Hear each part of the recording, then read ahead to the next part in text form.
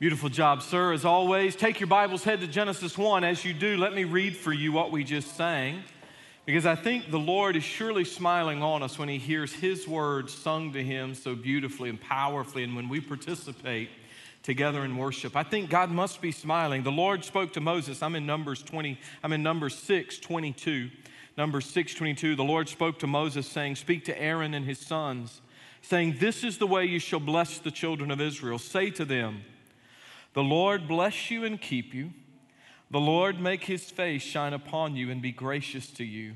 The Lord lift up His countenance upon you and give you peace. And so they shall put my name on the children of Israel, and I will bless them." You know, God's promise continues to Israel, but it extends to those of us grafted into this vine. It extends to the Gentile who has said, Lord, we love you and we trust you and we believe you. And think about this, the face of God shining on you. What does it mean?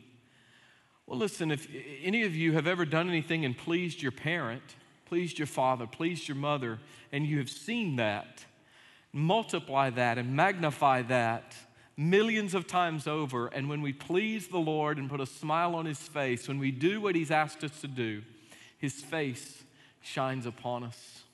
One of the reasons I believe we've lost much of the shine of the face of the Lord is because we have attempted very strategically to usurp Him and to put Him out of the picture. I don't mean we Christians or we at Grace. I mean we people in general.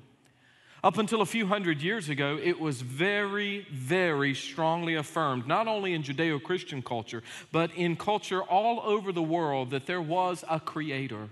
Some even argued for creators, plural. But there was a theistic worldview. By and large, of the 7+ billion people on the world, by the way, there's still a very, very heavy theistic belief system.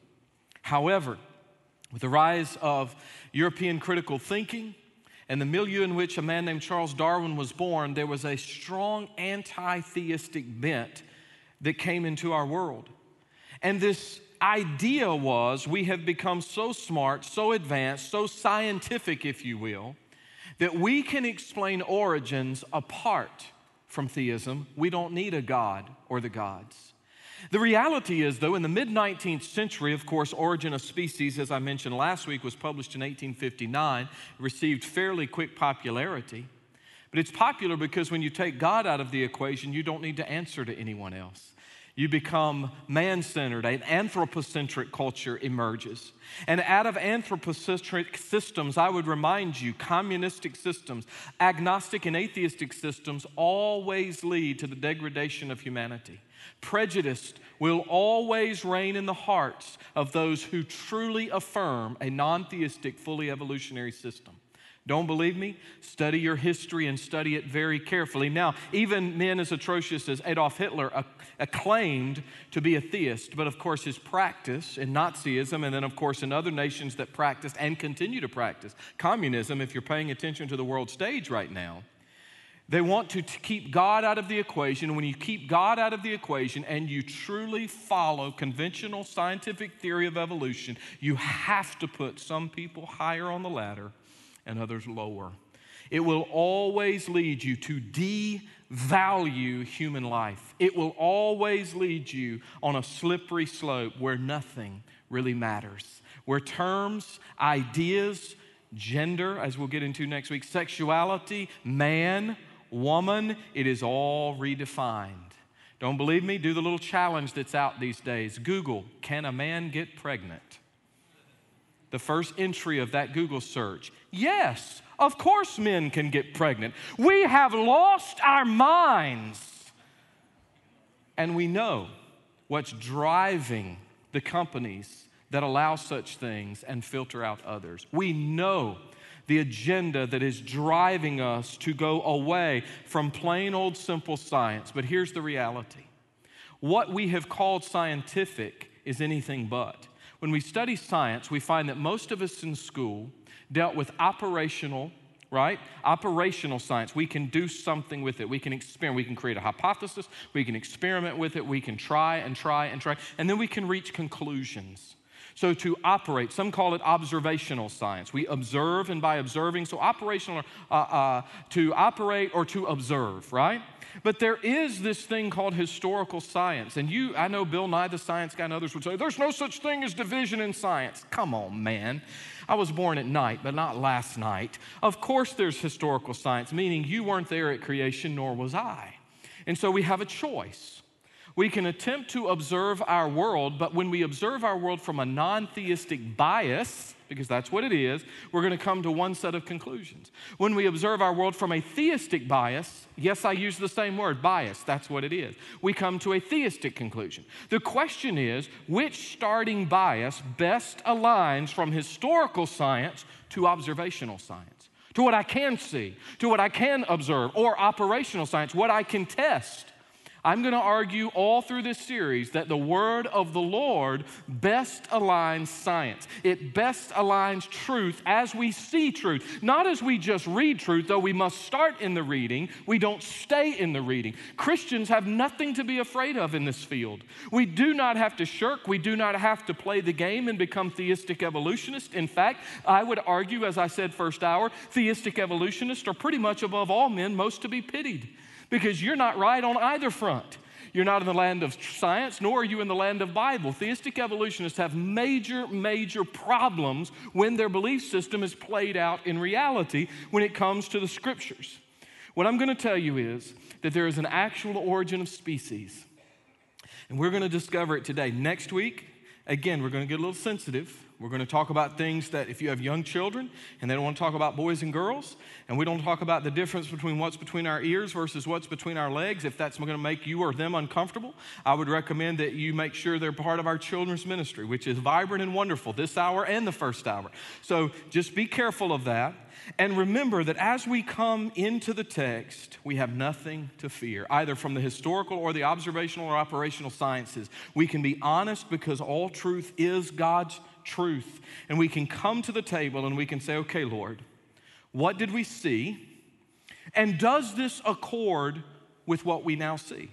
Does this accord with reality? And I think you'll find, if you're honest, it will take far more faith to believe in millions of years, time, chance, matter, natural selection, survival of the fittest, any of those are evolutionary conventional terms. It will take you far more faith to buy that than simply God did it as the Word of God says. That being said, stand with me as we honor the... Oh, no, don't stand. We gotta say a verse. I forgot. I want you to memorize this. This is super important. Memorize Genesis 1:27. Do you already have it? You should, right?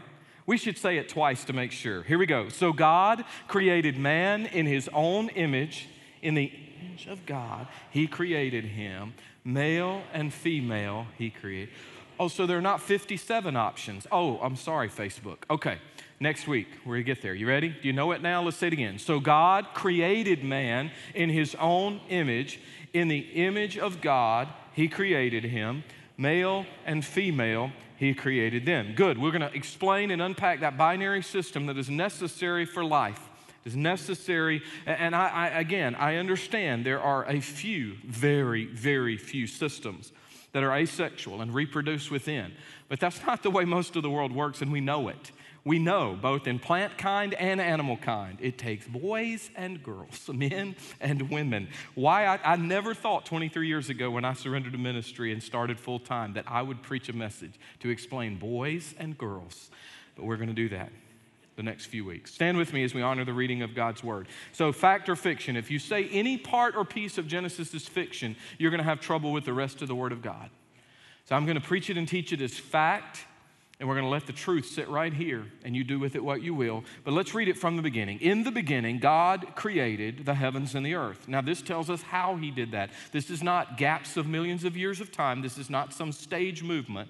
The earth, it describes, was without form and void, and darkness was on the face of the deep, and the Spirit of God was hovering over the face of the waters. Imagine a watery sphere, if you will. Then God said, let there be light. Fiat lux. God creates by a word because words are powerful, and the word of God is powerful, living, sharper than any two-edged sword. And God said, let there be light, and there was light. And God saw the light, that it was good, and God divided, because as he creates, he also separates. God divided the light from the darkness. What is darkness? Absence of light. So God creates a separator.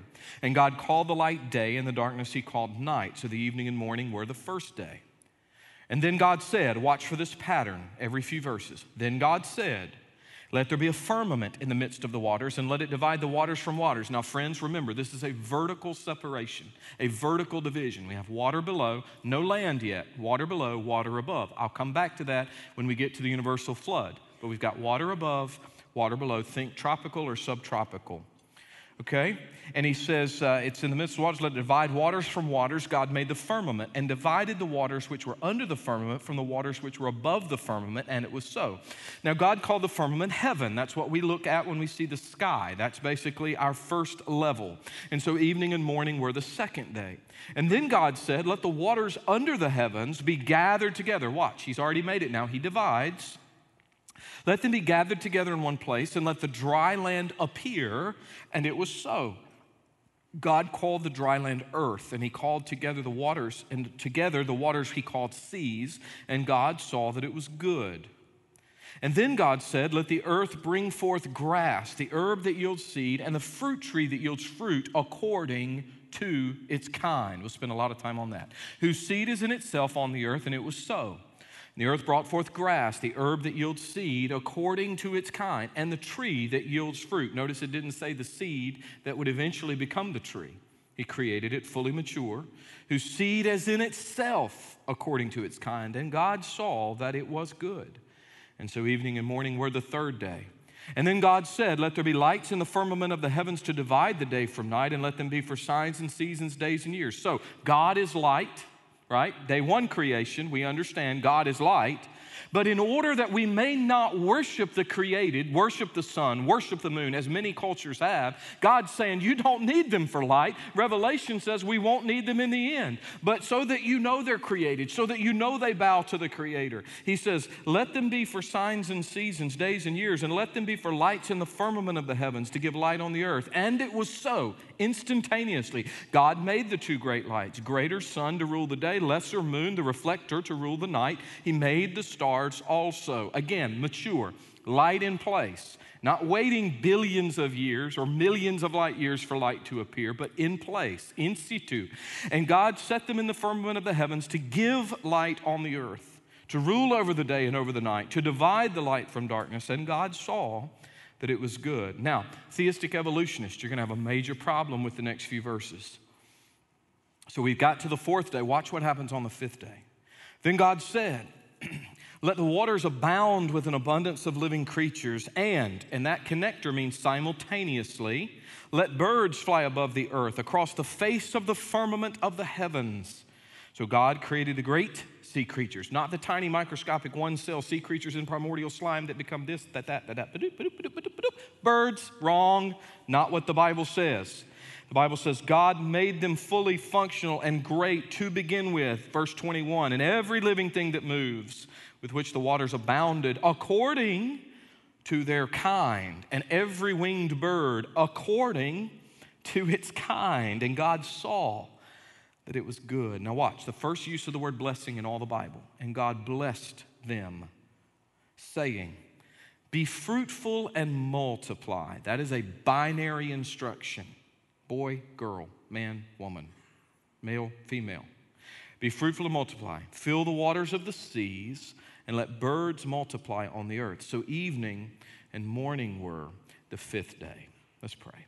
Heavenly Father, the more I have been digging in, the more excited I've become. I'm excited because when I see this world, I see your truth on display in such majesty and splendor. I see things, Lord, not as you created them or intended them to be. I see them broken, fallen, groaning, straining. And yet there are glimpses of your glory all over this world. There are fingerprints of the divine everywhere we look. The face of the newborn, the cute little kitten, the majestic sunrise, and the glorious sunset. We see it in the oceans. We see it in the air. We see it upon the land. We see your fingerprints all around. And to think that all came from one single little cell. To think that creation, creatures had to struggle, that they had to adapt over and over, billions, even trillions of times to get all that we have, and to think that death reigned, death was supreme for millennia. It's absolute nonsense. To be a theistic evolutionist, Lord, does not make you a good God. It makes you a cruel spectator. But you are a good God who is for us and not against us. And so we trust you, and we realize that all of the rest of your word hinges on these opening words here in the beginning. In Jesus' name we pray all these things. Amen. So guys, look, here's the simple reality of this. If you're going to deny what the Bible is taught, you're going to recreate God in your own image, or you're going to discount him entirely. I want to go back through where we were just by way of review on your outline. We know that God's word is powerful. It's so powerful it creates. And you say, well, how does it create? Well, that's a question you'll have to take up with the Lord one day. I don't know. But there are a lot of things about stuff around me that I don't fully understand. There are a lot of systems that I can't fully unpack. Now, you can tell me words and language, and I can learn jargon. I can learn how to computer program if you teach me. But there are a lot of things about programming I've never studied, therefore I don't know. But I do know this. No computer programmer on the planet has ever made a functioning program with a couple of zeros and ones. There has to be a fully formed code, a system that's enacted to make things effectual. And the constant gnawing problem with evolution and conventional scientific theory, Darwinian evolution or geological evolution or any of the other evolutionary theories, which is just change over time, is all that means. The searing, obvious problem is that systems don't function in parts and pieces. And how cruel would God have to be to bang, here it is, oh, and you'll figure it out down there. Struggle, adapt, and morph, and oh, death, and death piles up in the record. It's simply not true. It's simply not in line with the heart and character of God. And so what we have to do is come honestly to the text and say God's word is powerful, God's design is purposeful, right? That's where we sort of ended, the idea that God created a functioning and mature world. Let me pick up there if I may. Plants were created full grown as mature adult organisms. Of course, they had the superficial appearance of age. If you saw a giant tree, we looking back count the rings. Observational or operational science. But if that tree were created in situ, if it was created in its place, fully formed, fruit trees, for instance, with the fruit on them and seed in themselves, then it would only look a certain age. Again, God not trying to be deceptive, but the necessary way to create, to bring forth what we have today. And so you find that Adam and Eve were created, again, as adults. We'll get there next time. But the phrase, after its kind, or after their kind, is repeated 10 times in this chapter. It demands that each kind would have to be created supernaturally in the beginning of its life cycle. Now, let me explain terms. I didn't do a great job with this last week, but taxonomy. We talked about it a little bit. Taxonomy in the Bible, where we would have, when I was giving you those from domain to kingdom, phylum, class, order, family, genus, species. Darwin's origin of species is a misnomer. Kind, as we see it in the Bible, does not also align with what we currently call species. I'm going to align it more attuned to family. More attuned to family. So just if you study this, just so you know, I'm not trying to fully get over into that lane because I prefer to use biblical terminology to secular terminology. But still, modern taxonomy does align with this, how we study plant and animal kingdom, living things. And what we find is that according to its kind, Moses uses this word kind 30 out of the 31 times of the Old Testament. It is a Mosaic used word. God spoke through Moses and said, look, things are made according to this kind, this line. We might say family. Dry land and I'll come back to it. Dry land with its vegetation was formed on the third day. Vegetation is part of the ordered universe of the one true God, and there's no cyclical or seasonal myth to it. God started it once for all. God started the plants, then God started the animals. That's why the chicken had to come before the egg, right? And so when we see this, we find that biblical kind according to the family, and we see it in the plant kingdom, whose seed is in itself the principle of reproduction. Here's marking all of life. God is setting forth the providential process whereby the vegetable kingdom produces seed that maintains one's own unique characteristics. Of course, by that I mean also fruits and all of the others. But the same phrase is used to represent the reproduction of animals within their created species, or we might say today, family. This means that there is no possibility that you can mash evolution with a theistic belief. It just doesn't work if you're going to be true to Scripture. If you don't want to be true to Scripture, you're going to start cutting out pages of Genesis. You will invariably have to cut out words of Jesus because he believed it was a historical account. You'll invariably have to cut out words of Paul and other great New Testament leaders. They believed it was a historical account. You'll have to cut out much of Revelation, which is talking back to original creation and how God is restoring this to that. You're going to have to take out much of Job. You're going to have to take out so much of the Psalms, you might as well throw them out of your Bible. You cannot simply cut parts and pieces from Genesis 1 or 1 through 11, we traditionally say, chapters 1 to 11, and expect for the Bible to hold up. It just doesn't. And so what we have is this concept that each living thing reproduces after its kind, suggesting there is no evolution in the creation narrative. Yeah, you guys, you might want to say, okay, microevolution. Forget the word evolution. It's used wrong. It's adaptation. I mentioned the Galapagos finches, Darwin's finches, where the beaks are said to have evolved because the seed was heavier, it was thicker, so the beak had to get shorter and stronger. Come on. That's called adaptation. You can see that when you breed certain kinds of dogs, right? But look what I wrote here. According to its kind is a vital recurring phrase in the creation narrative. We may breed different kinds of dogs, but we cannot breed a dog into a deer or a cat into a cow. And Darwin's finches were then and still are today finches. And you know what? If we were here a million years from now, they would still be finches. They would look a little different. There would be, of course, adaptation and change based on weather, based on food source, but they're finches. Let me see if I can explain with a couple of things out of my office. I have lots of heads and horns and eyeballs and things looking at us in our office. So look, this is a shofar, a biblical shofar, and it's a little one. I have a big one in my office, a kudu shofar, which is a kudu horn. But this is a ram's horn, a ram's shofar. It's used all over the Bible for communication. In fact, I had Mr. Rogers, our orchestra director, blow this for me earlier. My wife reminded me when I tried this morning in the office that these big puffy lips are not made for blowing on these things. They're made for smooching, right, baby? So you didn't say that part, but you were thinking it, right? You weren't thinking it. Okay. So anyway, she's thinking it now. So what is this for? Why did God make the ram? We're the GCA Rams, Grace Christian Academy Rams. Why did God make the male ram, the males, the boys, right, have these and they come out and curl back? I like that. Y'all see it? Everybody got it? Why'd they do that? God made them this way because this was a mechanism when the other dudes came around. What am I going to do with this? Well, what's their name again? Ram. I'm going to ram you. I'm going to hit you. This bony protrusion is a fighting mechanism because guess what? He likes girls. And he's trying to reproduce according to his kind.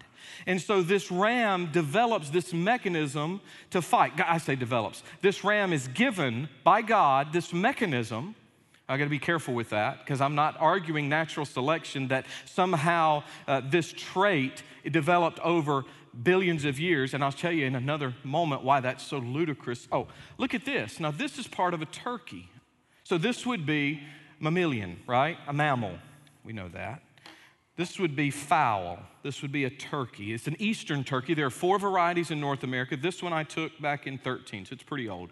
But I've got a number of these around my office in the house. I want you to look right there at my hand. Does anybody know this part is the beard? Even to this day, with all of our modern scientific theories, we don't understand why male birds, sometimes females as anomalies, but why male birds grow beards. And by the length and the width, you can know their maturity. 2.5-year-old, 3.5-year-old, etc. But we think maybe the longer, thicker beard is more attractive to the hen. We don't know. But God made them this way. What are these things right here? What are they called? Y'all see those really pointy things? Spurs. It's like a cowboy wears on his boots. God made a turkey with spurs on his legs. Now, I promise you, the last thing on planet Earth you want to do is make a male turkey mad. Because a male turkey will come and he will spur you. And these are not nearly as sharp as the Osceola variety. This is an Eastern, but the Osceola varieties in Florida, it's about the only place you can find them in the United States. But this Eastern, and these are about 1.25 inches. It's a good average Eastern turkey. About 1.25 inches, 1.1 inches on one side, 1.25 inches on the other. And these spurs so that, why? Well, that gobbler swells up and he sticks his tail feathers up and he makes himself look really, really big. And maybe, I don't know, the beard's like some of you dudes trying to look cool to the ladies. I don't know why, but they have the beard. And the spurs are, if another dude comes in where he is wanting to mate, what does he do? He swells up and he will spur that guy. He will hurt him. He will take his hind legs and he will, guys, we do the same thing, don't we? Pretty girl comes by, what do? How you doing? You swell up and you eat. And some of y'all attempt to grow things like this off your face and look cool. I get it, right? I get it. But the reality is how much faith, not to mention the countless other characteristics that they do not share, how much faith does it take you to buy the hogwash that this mechanism that God created for defense either evolved to this, because most would say birds, then mammals, or this became that? And this is just one tiny part of the animal. How much faith do you have to have that this thing became this thing? How much time does that take? And now here's the real whomper for you that no evolutionary theorist has ever answered, nor will they ever be able to. Where are the stages that are missing from here to here, or any other set? Listen to me. Canine kind produces canine kind. Feline kind produces feline kind. That's why Noah had no worries about the ark. It only took a few thousand of those kinds, families we may say, to populate the earth. And you say, yeah, but think about it. If it's only been thousands, not millions of years, how could we get the variety? Folks, any of you that have bred dogs know it only takes a few generations to get insane variety. Any of you that have worked with chickens, I had somebody bring us some eggs, you know the incredible variety you can get in a few generations. But what you never, ever see is a jumping, a change of category. Yes, I know there are lots of skulls found around the world, but there is a clear delineated line between Homo sapien or human skull and the primate skull. Do not buy the garbage from the natural science museums that show us, and we're raising up, and ta-da, here we are. Because you'll never actually find anything in the gap, ever.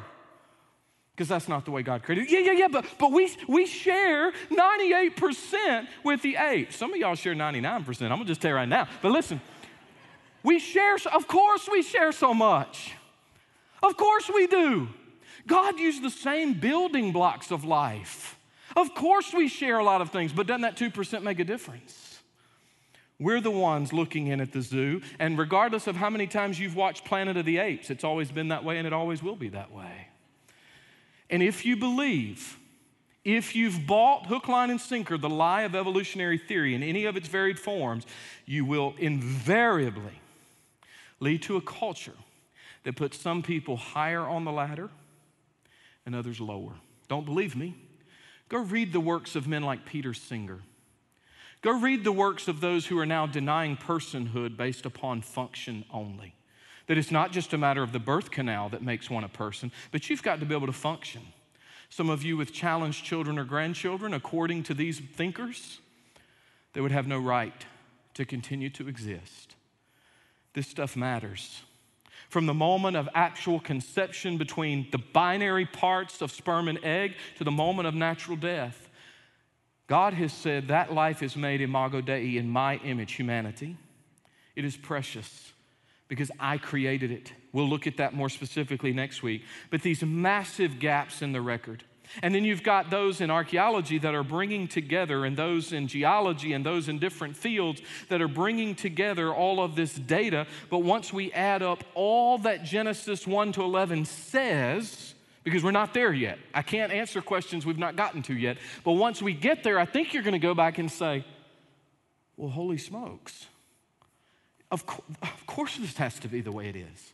It really couldn't be any other way. There's no other explanation. We find that even with the sun and the moon, the greater light, the lesser light, the reflector. Why did God do it this way? Why did God make things this way? The created bodies function as light bearers and give regularity and harmony to seasons and times, and slight variances of distances relative to our proximity from the sun or the moon. Slight variances mean it's all over for humankind. It's all over for all living life on this planet. This divine design shows us that God has us right where He wants us. God declares that the stars are created entities, not deities. In astrology, unbelievers use stars and planets for guidance, but the Bible says they merely display the handiwork of God. Psalm 19:1. According to the Genesis narrative, it's pure folly to follow astrological charts that the Babylonians worshiped or the sun that the Egyptians worshiped. Rather, we worship the one who made these objects. I think that's why the narrative is as it is. God says in the beginning, I am light, you don't need these things, but I'm going to give them to you anyway to show you, to differentiate the times and the seasons. But what we have done is we have begun to build charts and worship these things. Now look, I'm just like you. I ate at a Chinese place. I'm going to bust open a fortune cookie and I'm going to read it. But I'm not going to change my life based on what's inside. That's fairy tale stuff, myth. And I'm not going to look to the heavens and think, oh, well, look at this. Now, I'm grateful for people that study the stars. The heavens declare the glory of God. The firmament showeth forth His handiwork. I'm grateful for wise men and women who the ages have studied the stars. God has used the stars to point us to things. God used a great star to point those wise men to the Lord Jesus Christ as a young child. But never in the Bible is it okay to worship the created over the Creator. You know, when the Bible says, let the earth abound with an abundance of living creatures in verse 20, it implies that aquatic life and fowl appeared simultaneously. It denies all evolutionary sequences of life forms. Folks, it is impossible to think that from a single cell of primordial slime we emerged, and the fish kind eventually sprouted legs, and legs eventually sprouted wings, and wings went to this and that, because none of those parts and pieces is still found in its stage today. It is an utter impossibility. And another reason that Darwin and the gang were able to purport this is because they did not have the ability yet to look into a single cell. They had no conception as to how incredibly complex one single cell of a living organism, plant or animal, really is. You and I know because the Bible talks about the book of life. Science has a book of life. Science has DNA stranding and coding on 4 different planes you find. Billions upon billions and even trillions when you multiply cells, trillions of pieces of information. But in a single DNA sequence, what we find are all of these complex patterns. That's one dimension. Then they fold over, a helix we've all seen and studied, in a 2 dimension. Then they fold on themselves in a 3rd dimension. Then they fold again in a 4th. And what you find is those things in and of themselves can move and change. The cells inside of certain organs can change to process the type of food you had last night. And God has created with such intimacy and such complexity that we can't even fully unpack how a single cell works, much less a multi-cell organism, and it just doesn't add up. As I used to build RC cars, I built some gas ones and some nitrous ones and some electric ones. If I put the motor in but not the wheels, we had a problem. The wheels and no motor, we again had a problem. All those things without a steering linkage, we had a problem. We all know as we create, and we only create with parts and pieces given to us by God, but as we create, as little c creators, we understand that things have to be built completely. There's no way to evolve, even with enough time, chance, matter, natural selection, survival of the fittest. There's no way to evolve. Sea creatures, according to verse 21, were greatly feared and revered by the pagans as monsters, but according to this text, God created them. He set them apart as obedient creatures, just like Jonah found out. God could use the greatest creatures of the sea. But here's the deal, guys, and I want to be careful with my language. I made Cindy uncomfortable in the first service, so I got to watch how I say this. I got to go with a friend some years ago. He had a trout farm. He bred trout for a wealthy man that liked to fish the river a few times a year, and so he bred giant trout. He also sold them to bait and tackle shops and other things, but it was incredible because he said, would you like to come strip some trout with me? And I said, sure. I don't know what that is, but let's do it. Stripping trout means you take the boy and you squeeze down his side and stuff comes out for life. You take the girls, and in the same little containers, you strip them out, and many, hundreds, if not thousands of eggs, depending on maturation, come out. And you put them together, and what do you have a short time later? Because it's a binary system, boy stuff, girl stuff comes together, and what do we get? Baby finches. No, you get trout, man, right? Are y'all awake? Hello? We did it over and over and over, and I went day by day and week by week, and I watched, and not a single thing changed. Now, there's variety, but trout are still trout. There's never, ever been an instance where this thing jumped over to become that thing, and time doesn't change the reality that it can't. Things are made differently. The utter complexities of systems ensure that there has to be, and this is where academia is today. There must be some design behind this. And they're talking amongst themselves. And we as Christians should be first in line to say, we agree, there's design behind that.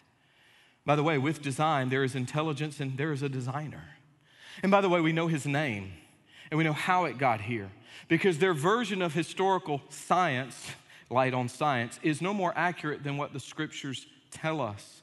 And actually, when we observe the world, taking into account functional maturity, universal flood, and age of and effect of sin, when we take these into account, what we're going to find is the evidence swimming, flying, crawling all around us, not to mention ourselves, and the God-shaped void you know you have in your heart if you don't know Jesus.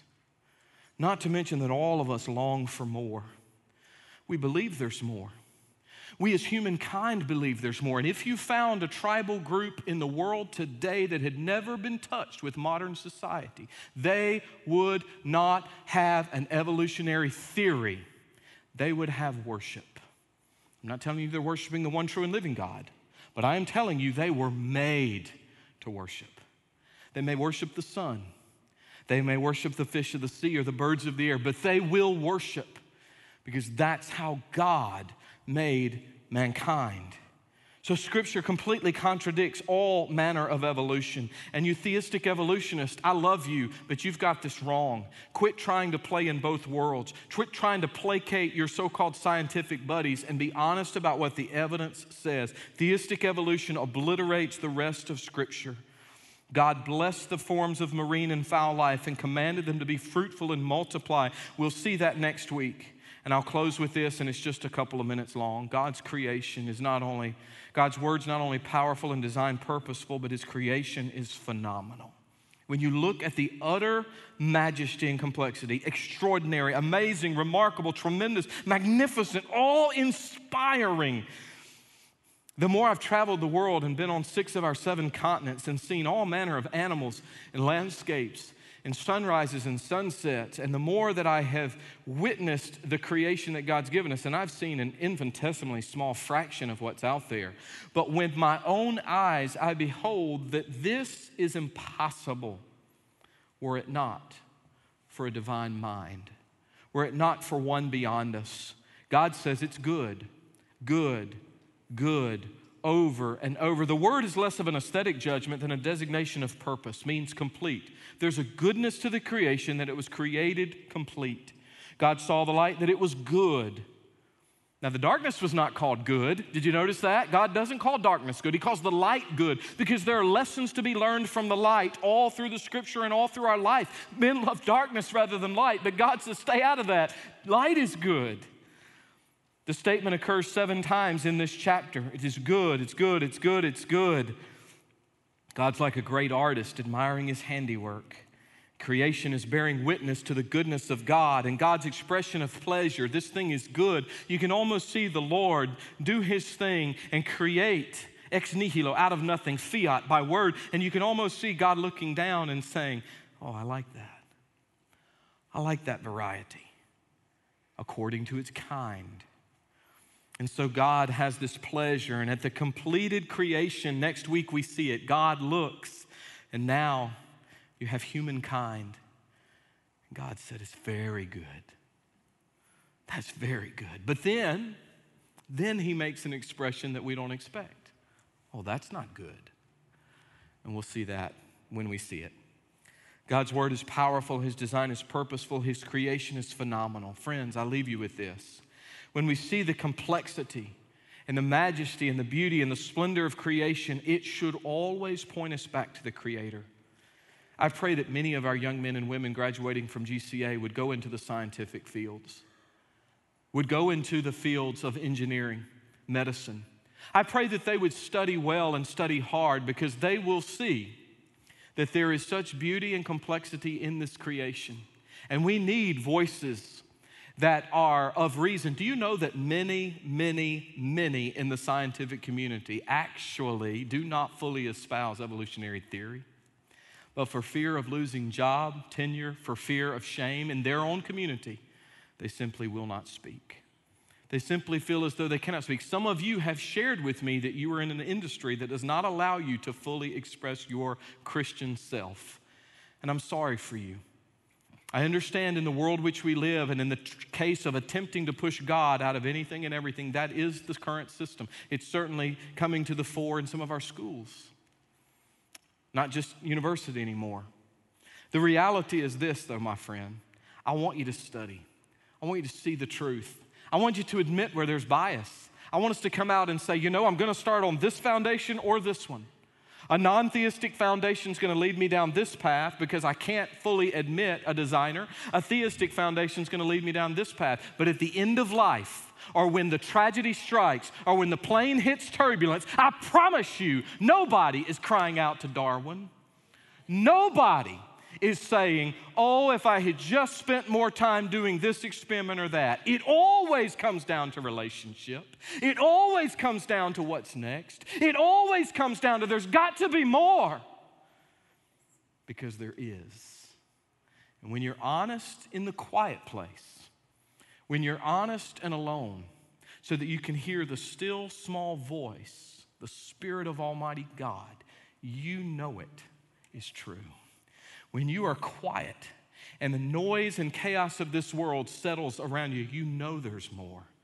You're not buying these lines, hook, line, and sinker. You don't believe that you're here as a product of time, chance, and matter. You don't believe you arose out of primordial slime. You know you were formed, you were fashioned, and you were made with purpose, and you know it.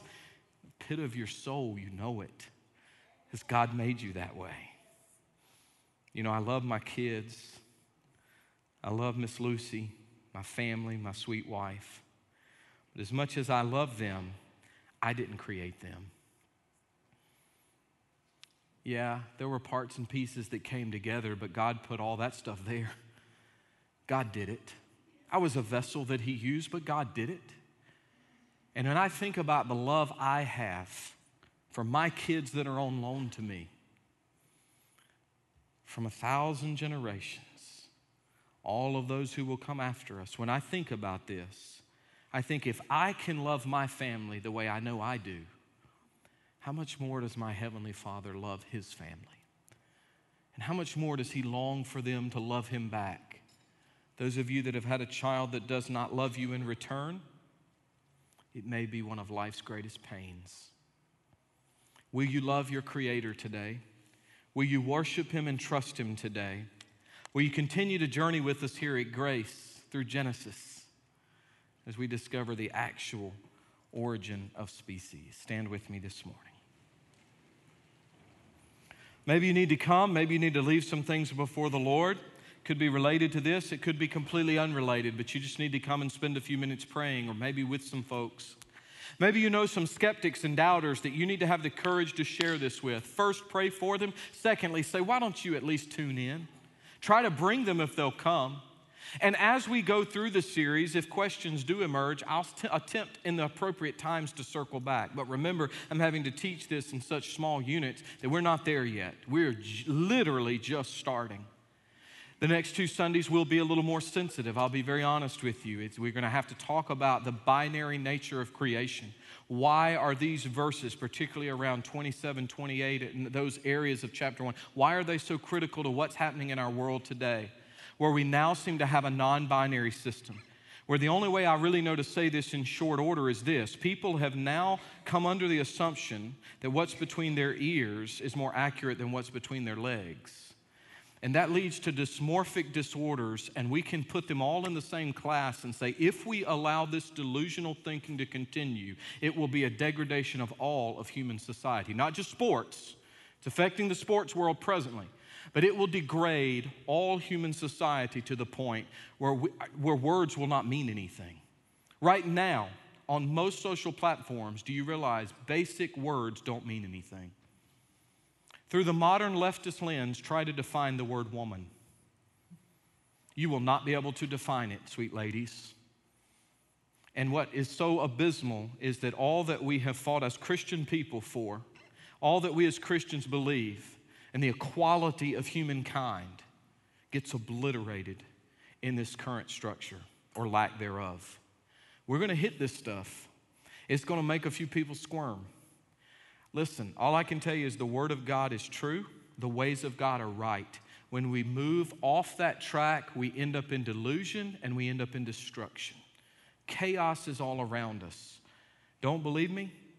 Talk to a kid in school that's surrounded by this right now.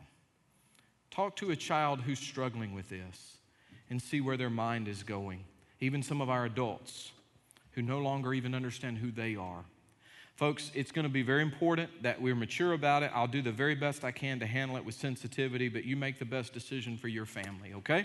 Let's pray. Heavenly Father, thank you for this day and this opportunity to come to share your truth. I pray, Lord, that we would absorb that, not just for the head, but for the heart. And not just for the heart, but for the hands and the feet, to change the way we respond to the world around us. To remember that if parts of your word are untrue, if parts of them are simply allegorical, as many have tried to say, then how do we properly interpret the other parts? Because every historian I've ever read or heard sees the Genesis narrative as Hebraic narrative, story, truth.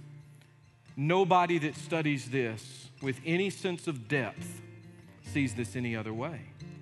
So how do we reconcile? Well, Lord, I believe that we trust that to your Spirit, that your Spirit bears witness with our spirit, that we are children of God. And as children of God, we stand upon the truth. Yes, we come from a place of theism. We don't apologize for that. But I believe that takes far less faith than those who try to say we've just arrived, given enough time. Thank you, Lord, for this service. Thank you for this church. And thank you for these men and women gathered today. In Jesus' name, amen. Thank you so much for watching us today. God is doing absolutely amazing things in and through our Grace Baptist Church family.